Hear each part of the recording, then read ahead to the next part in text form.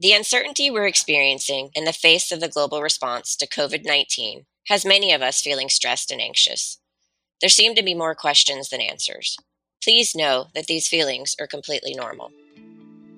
Hi, I'm Jen Fisher, Deloitte U.S. Chief Wellbeing Officer, and I'm here today to provide you with information you can use to help you cope and build your resilience. As our work, family, and social lives continue to be disrupted, it's important to recognize that our mental health is just as important as our physical health. Psychologists have noted that the inability to control a situation, especially when we've had control or think we should have control, can create a major source of anxiety. This, in turn, can greatly add to our stress levels. The good news is that there are things that we can do to help take care of our mental health, especially when it comes to dealing with stress and negative emotions. In fact, one of the most important first steps is to focus on the things that you can control. Gather just the key facts to remain safe and avoid ruminating on information that's out of your control, even if it's simply limiting how much time you spend watching the news. For me personally, I try to balance the need-to-know information with uplifting content. You may also want to monitor your caffeine, nicotine, and alcohol intake. We all react to stress differently, and it's important not to ignore it. Similarly, our emotions and how we experience them can have a substantial impact on our actions and our decision-making. That's why it's really important to recognize the energy-draining effects of strong negative emotions and take steps to manage them. These are some of my favorite tips for managing stress and event-based anxiety. First, take a joy break or multiple small breaks to replenish your energy.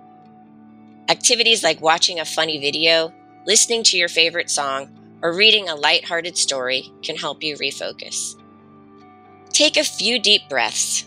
Inhale for 5 seconds, hold for 3 seconds, and exhale for 5 seconds. Return to this practice anytime you are feeling overwhelmed. Physical activity can help boost your immune system, help you manage stress, and improve your mood. Keeping active by moving around or stretching while on a call can also help.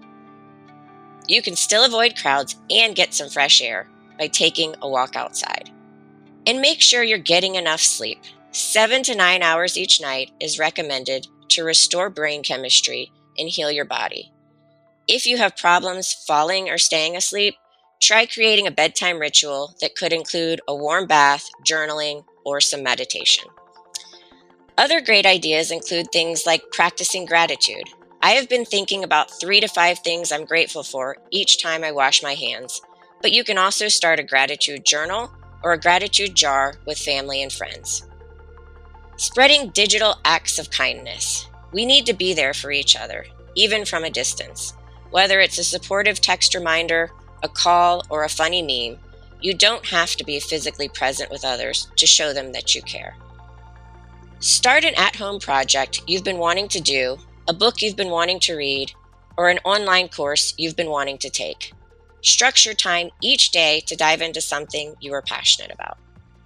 If your stress or anxiety becomes persistent, intense, and interferes with your ability to engage in daily activities, please reach out to your personal physician or a local medical provider.